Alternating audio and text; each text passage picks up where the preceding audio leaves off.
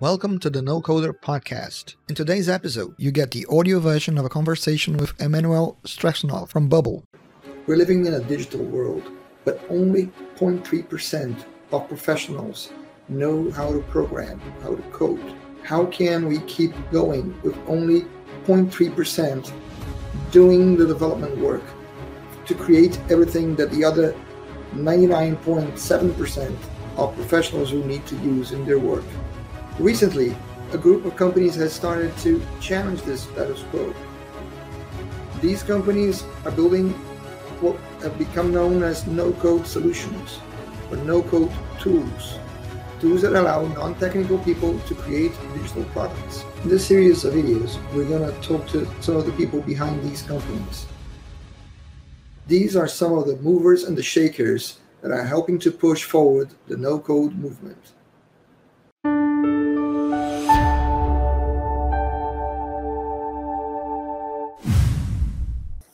Hi, today we're receiving Emmanuel Strasnov from Bubble.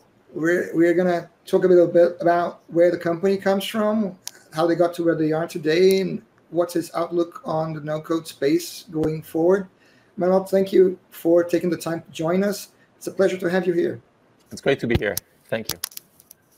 So I guess we should start from the beginning. Where the idea for Bubble came from?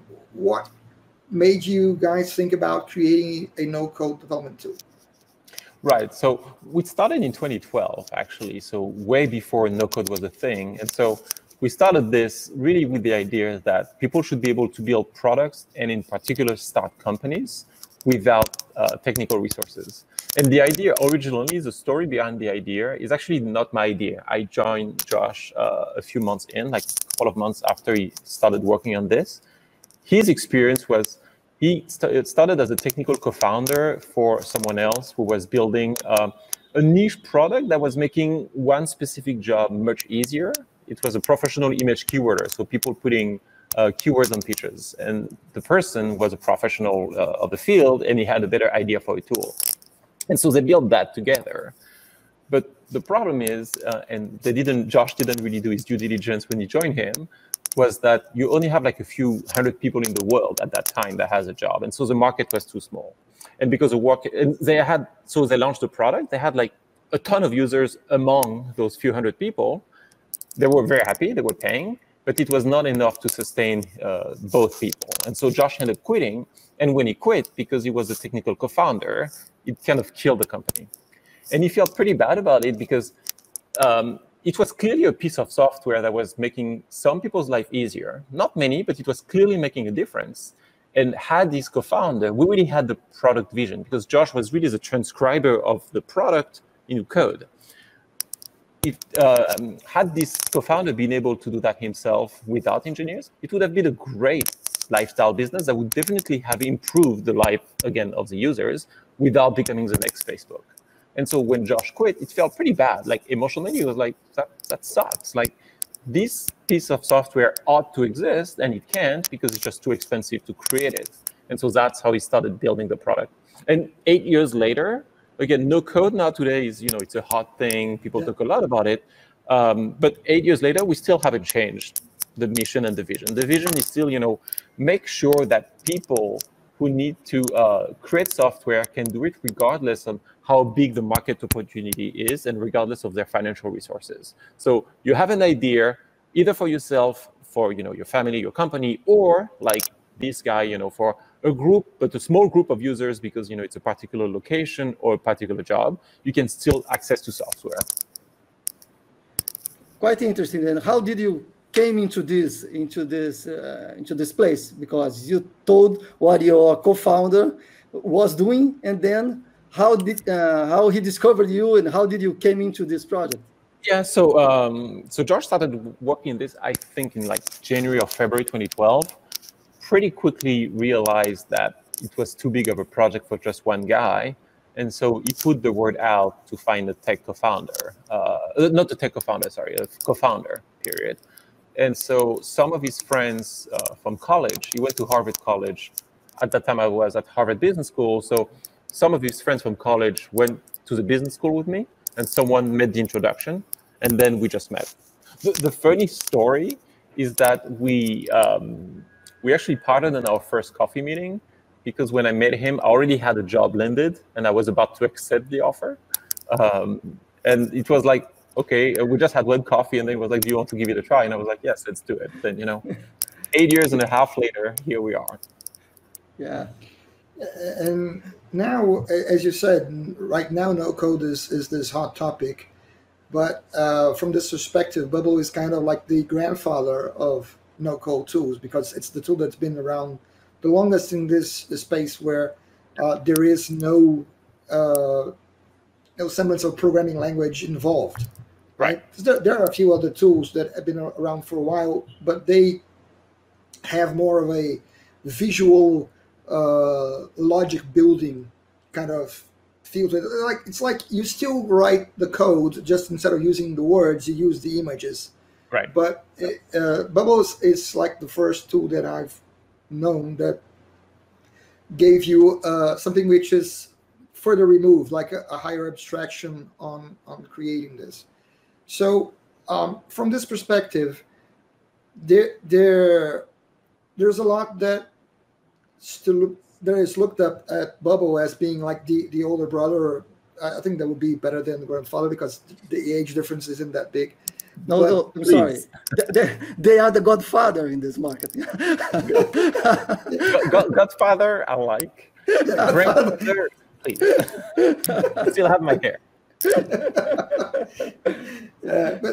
So I guess my question from all that is, where do you guys see Bubble going forward over the next couple of years in terms of how it's going to evolve? So there are two questions here, right? How will Bubble evolve, and how the entire space will evolve? Yeah. So as you're saying, I mean, I don't know if I should call myself the godfather. I'll let you do that. We're certainly the earlier player of the new generation of no-code tools. And because we've been doing that for so long compared to the other guys, we were able to choose a different strategy than most of the other players, which is, let's create something very open-ended where you can do pretty much anything you want, but with a learning curve. And the freedom of doing whatever you want comes with the freedom of making mistakes sometime. I would say what makes Bubble different from pretty much all the other tools today is that you can go wrong with Bubble. You can have bugs in Bubble. In fact, we have a debugger, if you use Bubble, to help you understand why what you define in the editor turns out to work that way in production, in run mode. And I'm using that, I'm saying that because that's quite important when you see how the different players are going to evolve. I think because we started so early and we were very committed to this open-endedness, we chose that path, and the other players have chosen a narrower use case where it's easier to use them, but then you get locked into that use case. And so what I'm envisioning happening in the no-code space is we're going to keep a narrow trajectory because we're going to make the product easier to use, but we're never going to remove that freedom. We just can't. Like, our users would not understand that. And the other players will be, probably have a pretty hard time widening how much the product can do because it's a very different approach. Our approach with our users is to tell them you're going to have to learn for like 5 to 10 hours first, while other players say you can learn that in a few minutes. So that's how I see the space evolving. Most of the tools at the vertical, each vertical doing a very good job. Webflow is great if you want a CMS, like a landing page. It's awesome. But if you want to have something much more open-ended, will be that tool. So obviously, I'm biased, but I think our approach is a winning one because you want to create a platform where people don't leave your tool. And so because we created a system that's very open-ended, it's very challenging technically for us. It's a hard job, but we have a shot at keeping people over the lifespan of the entire product. And so for us, the next 2 years are really about making sure we can deliver on that promise, which is when you start having a company aggressively scaling with a product built on Bubble, making sure things work smoothly, having a better educational system, because again, we really embrace the fact that you have a learning curve with us. And so keep pushing in these things as hard as we can and keep growing. For many years when we started, growth was not the goal because the market wasn't really there. So that's why we could, focus so hard on building the feature set, because we had users, we actually had revenue. We bootstrapped our company for like 7 years. So we're making a little bit of money, but it's not like the whole world was looking at us and the space as they are today. Today, the opportunity is here, and so we need to hit it hard, and that's what I'm planning on doing in the coming months, and right after I'm done with this. That's great to know. And what about the name? Why the idea of calling this a no-code technical product Bubble? Well, we had a few beers when we decided on that word, which made it a little bit easier. That said, though, Bubble, because it's actually true, we had some beers when we decided on the name, but Bubble had the right feel that we wanted, which is we didn't want to be, app builder or something like this. We wanted something very generic and something that is approachable and playful, because at core, I don't consider Bubble, Bubble is a no-code tool, but what I'm aspiring to be if we succeed, which is, I think, one of the most important companies in the world, because people that are going to make programming easy and accessible will be as big as Microsoft. At core, what the company is about is empowerment, empowering, enabling people to do what used to be complicated easier and faster, like in an easier and faster way. And Bubble was a great world for that. Yeah. I don't consider our company just being like an editor. I'm hoping we can be much more than that. Yeah, and I agree with you. You can do a lot of things much easier with Bubble than trying to do in a let's call regular manner, developing and writing code. It's very complicated, and you can do it faster using Bubble for sure. That's right. Yeah. One area in which Bubble is quite different for people who come from a technical background is in the designer. Designer seems to follow rules which are different from what you're generally used in other tools, which give you a visual designer for interfaces, that kind of thing.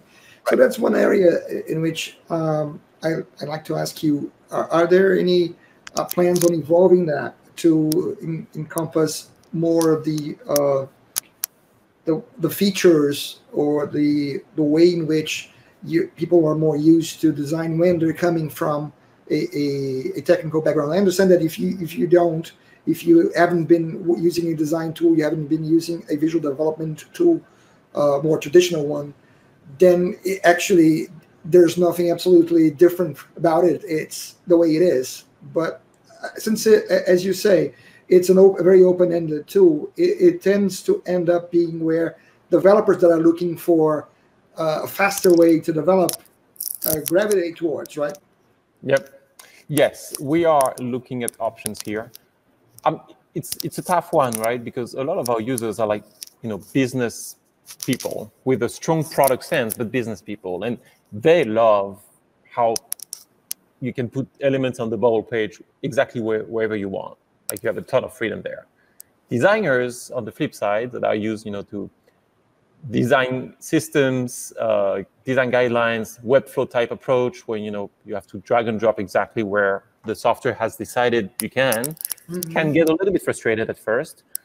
We need to find the right balance, and it's not simple. We're actually working currently on a very new responsive engine that is going to get closer to traditional design tools. So to be a little bit technical, like probably using Flexbox as the underlying technology instead of our custom JavaScript-based technology that we have currently. So we are working on things like that. How far we'll go is actually something we're still testing. So we're definitely going to get closer to the tools designers and front-end engineers are used to using. We will make sure, though, not to alienate our business user crowd audience, because they love Bubble precisely for the reason that it's very flexible.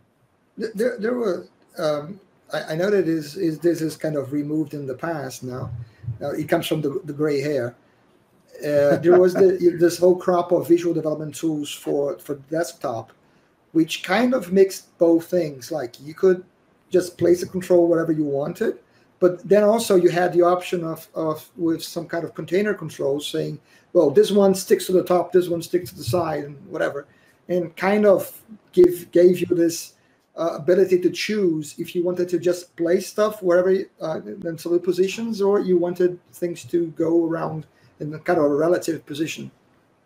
I think is that something like what you were describing? Yes. The real challenge, though, I mean, you can already do that in Bubble today. We have, what we call a floating group that you can float to the top or to the left. We can do all of that.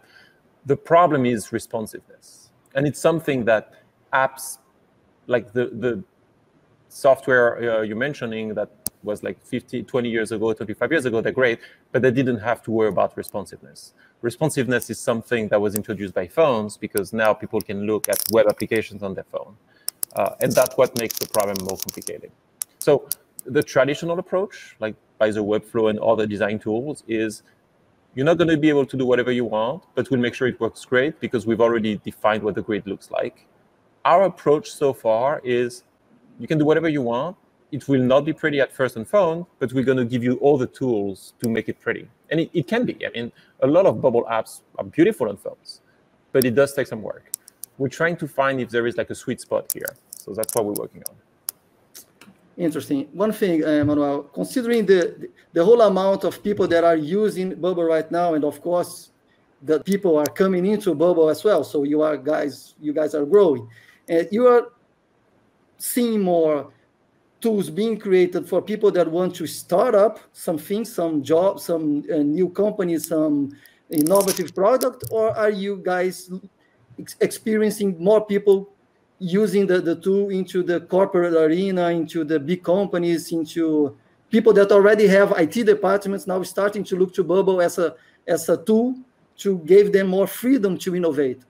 Do you guys can see where people is using the tool more to one or the other, or it's mixed? 100% definitely more startups, small businesses, and individuals. Not 100%. Like we do have a few like very large companies using us, but it's just because one team uses us without the IT department knowing. Like I don't know if this and they don't even pay us that much. I mean, they pay the same personal plan or professional plan that we don't have any particular deal. Like a few years ago, Airbus, the plane manufacturer, was using us quite a bit. Actually, they had a few apps, but that was just a few teams here and there. We'll move up market at some point, but we're very happy with our current focus, which is individual and small companies. The reason for that is it kind of comes down a little bit to what you want to achieve. If you want to make a lot of money quickly, enterprise is fantastic. You can, very big deals. Try to negotiate a deal with an entire 400, 500 company. You can strike I don't know, $1 million a year deal. This is great, and a lot of businesses have been very successful doing this. It's not, I mean, I'm not going to say we don't want to be financially successful, but what we want to achieve fundamentally is, because I think that has more potential to be very big down the line, is to be the platform where people build things. Like the new standard platform that when someone wants to build a website, an app, a desktop software, an iPhone app, whatever the platform is, they come to Bubble. And to do that, you need a ton of users. It's as simple as that. You need an ecosystem. You need like millions of users, even if it's free, because that means 10 years from now, someone in high school has an idea for an app. He's like, oh, I can use Bubble because his older brother told him, hey, you can use Bubble, right? And to do that, being in the enterprise space is difficult because by definition, it's going to be something captive inside the big company toolkit. If you are with the individuals, like currently we have a pretty hard push on universities, distributing trying to come to universities to teach Bubble bootcamps, to teach people how to use Bubble. Yeah. That's how you create a big ecosystem of users. Yeah, and it makes a huge difference in how you grow a community as well. You grow a user base, as you said, because from personal experience, I've used, and Alexandre also has used OutSystems, which is a low-code tool. It's a very fine tool. Allows you to create just every sort of application that you want that's web-based. But you can't really use it to create a new business because it starts out at, I don't know, $40,000 a year. So Right. It's just a different pricing, different business model, different way to serve your customers. One thing I would say that I think it will be easier for us to move up market than for them to move down market, because their business is built around the fact that to use their tool, you need to pay $40,000 a year. And so the amount of service they can offer is very different. We're a self-serve solution. We have like probably 30,000 monthly active users currently using the editor. Most of them never reach out to us because the product is self-explanatory. And enterprise tools are not like that.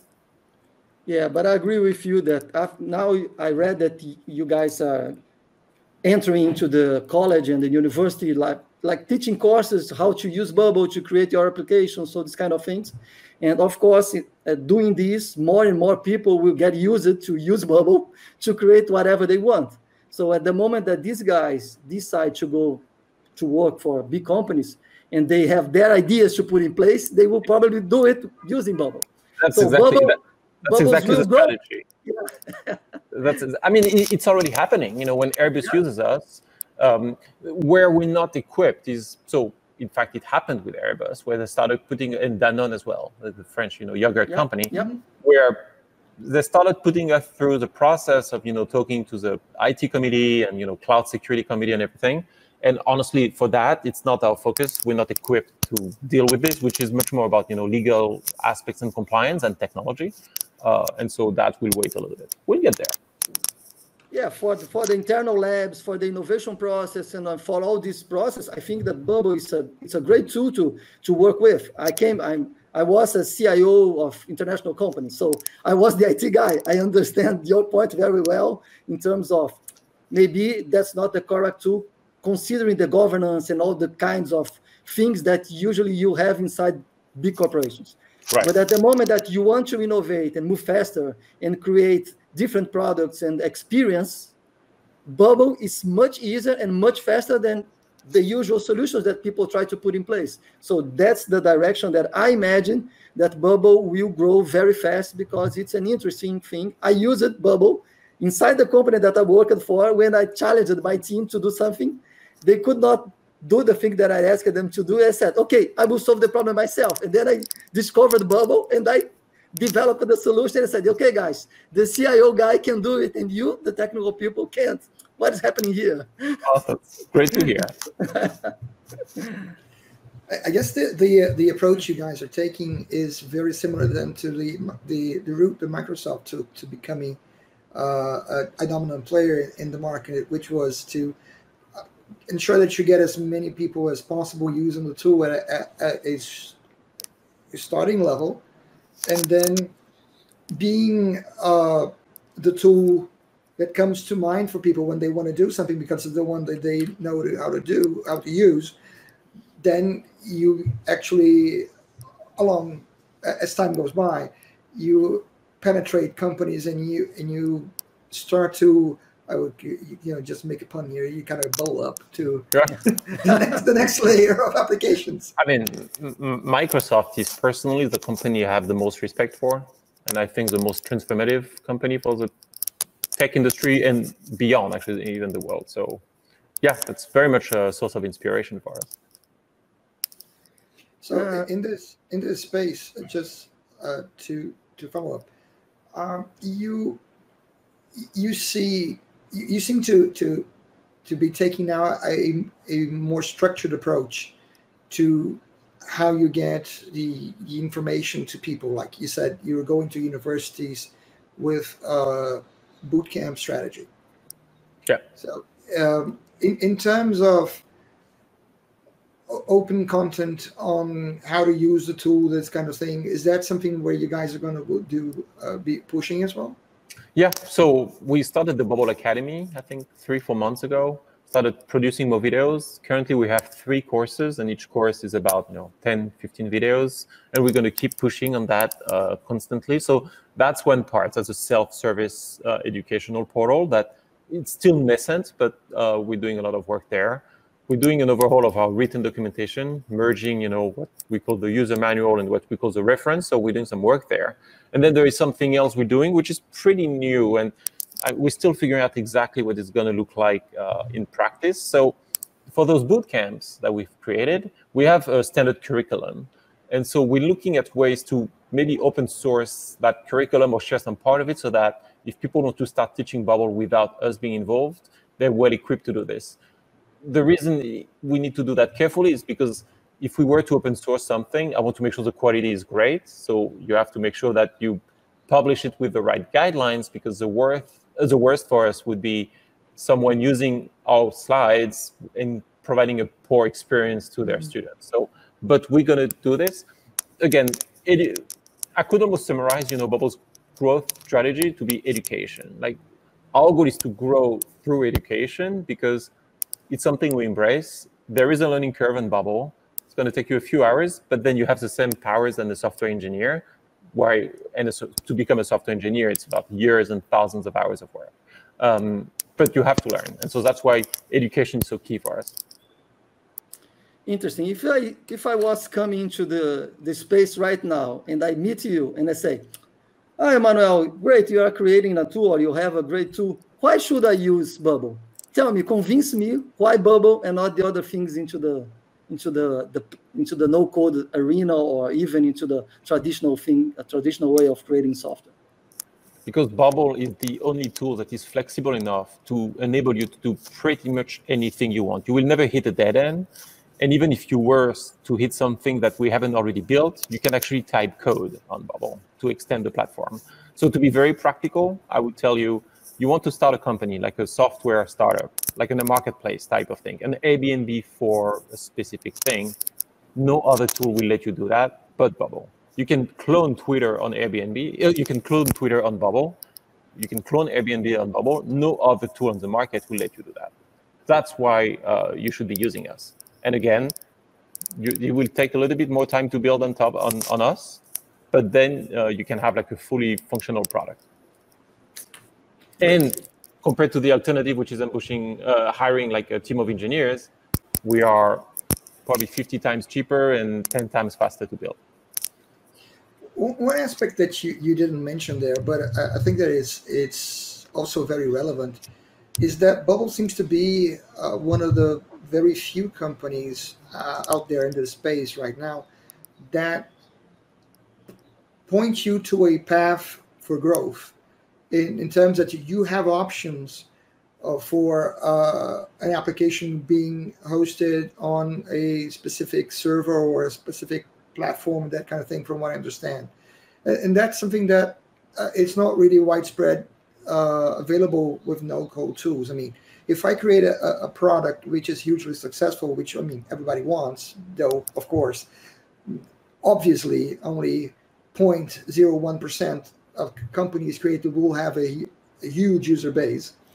But if I do create a business which is very successful, you do have a path for this growth to be handled, right?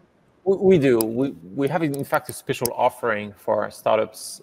It's usually startups, like usually, small businesses using us don't reach that scale. But when startups start growing, they move to what we call our dedicated system, where it's exactly the same as you would have if you create an account today on Bubble and run your app on the main cluster, but you just completely isolate it from everyone else. And so what that means is, if you start having scale, we can use AWS's technology to scale your cluster just for you. So you could have the same system that we have for ourselves and all our users, like 600,000 apps today on our main cluster, but just for one app. So that gives you a lot of headroom. Now, if you are Airbnb overnight or Twitter overnight, that would be challenging. I'm looking forward to having that problem. Yeah, and growing pains exist always. Like our larger users, sometimes, they find something where we're not very efficient, where the performance is not great. We work on it, we fix it. The beauty of the model is that if we fix it for one person, we fix it for everyone. Because you have your own cluster, but the code is shared, like it's the same code for everyone. So one improvement for one person applies to everyone.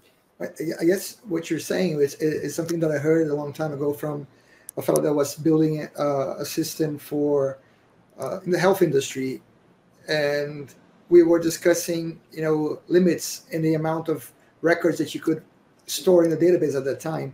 And I remember him saying, well, you know, that's the real problem that I would love to have, because I would be rolling on the floor laughing if I hit that point. It's a great problem to have, and no one should honestly worry about that until it happens, because, I mean, you should, but you will see, even for Facebook, it did not happen overnight. You know, you still have a few months to see it happening.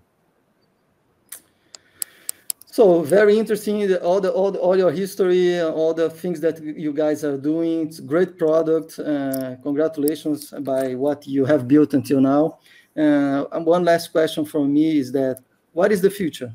What is really the future that you guys, what is the big ambition to be the next Microsoft, to be greater than Microsoft, to dominate all the spaces in terms of, if I want to create something, that's Bubble. That's it? That's the dream?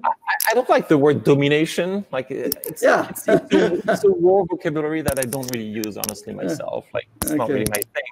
But yes, I mean, more importantly, I would say, so what happens to Bubble is, so I worked on Bubble on my own money with Josh, you know, for like 7 years before we raised money. You know, we started making some cash flow, but that's a problem I'm very, very passionate about. And whether it's, you know, it's Bubble, I certainly hope so. But if it's not us, I hope someone else solve that problem. And the problem I'm talking about, you know, is how do we enable people to create software cheaply or even for free, so that they can use it wherever software can improve situations, you know, work issues, personal life issues. Like look at COVID. COVID created a lot of challenges for a lot of small businesses that do not have access to software. We need to create a platform that makes creating software cheap, because this is, you know, going forward, you know, for the next, you know, 50 years, every innovation, whether we like it or not, does not matter, happens through technology and software. Every, you know, productivity gain, anything that will make your business more efficient, involves technology. It's just, that's the fact. And we need to create a tool that and a system that makes it more accessible to everyone. Otherwise, we're going to be in a world where, you know, you have a few thousand people, maybe 10, maybe at most 1 million people in the world that can build things that everybody else is using. And I found that extremely dangerous, because the power to create will be kept by just a few people, and other people will just be consumers and watching. So the future is, let's fix that problem. The byproduct, which I'm not going to lie, I certainly hope it happens, because that means I didn't lose my life, you know, is that we are that guy. We are, you know, that platform that, you know, 10 years from now democratizes technology in the same way that Microsoft did, you know, and Apple did in the early 80s. If we do that, yes, we'll be one of the most sizable companies. I wouldn't call that, you know, a dominating company. I would call it, you know, an empowering company, which, no, but I actually really mean it, though, because you know, when you look at how a company's history, the way, you know, we've been creating the business, we never structured it in a way, you know, to try to, you know, sell quickly, cash out. We tried not to, we didn't fundraise at the beginning because we felt it would actually harm the goal, which was to make technology accessible. I don't think we have time to go into the reasoning why, but maybe another time. So a lot of the decisions we've made were actually not made with the goal of trying to, like dominate, make money, and, you know, then buy an island somewhere. The goal is really, let's create something that democratizes software creation, because if we don't, we're going to be in big problems, and we're starting to see those problems today. So the future is like, let's get to work and fix that. It's a long-term thing. It's not going to happen in the next years. Nice to hear. Very nice. Yeah. Great. I mean, I'd like to thank you for taking the time to join us and have this conversation. I think it's very interesting for the people that use the product, to use the services and the no-code space, to get to know a bit more about the history of the companies and the vision that the founders have for their future. And you certainly share that with us today, and I'm really grateful for your time. Well, thank you very much for having me. That was really fun. Thank you. Thank you.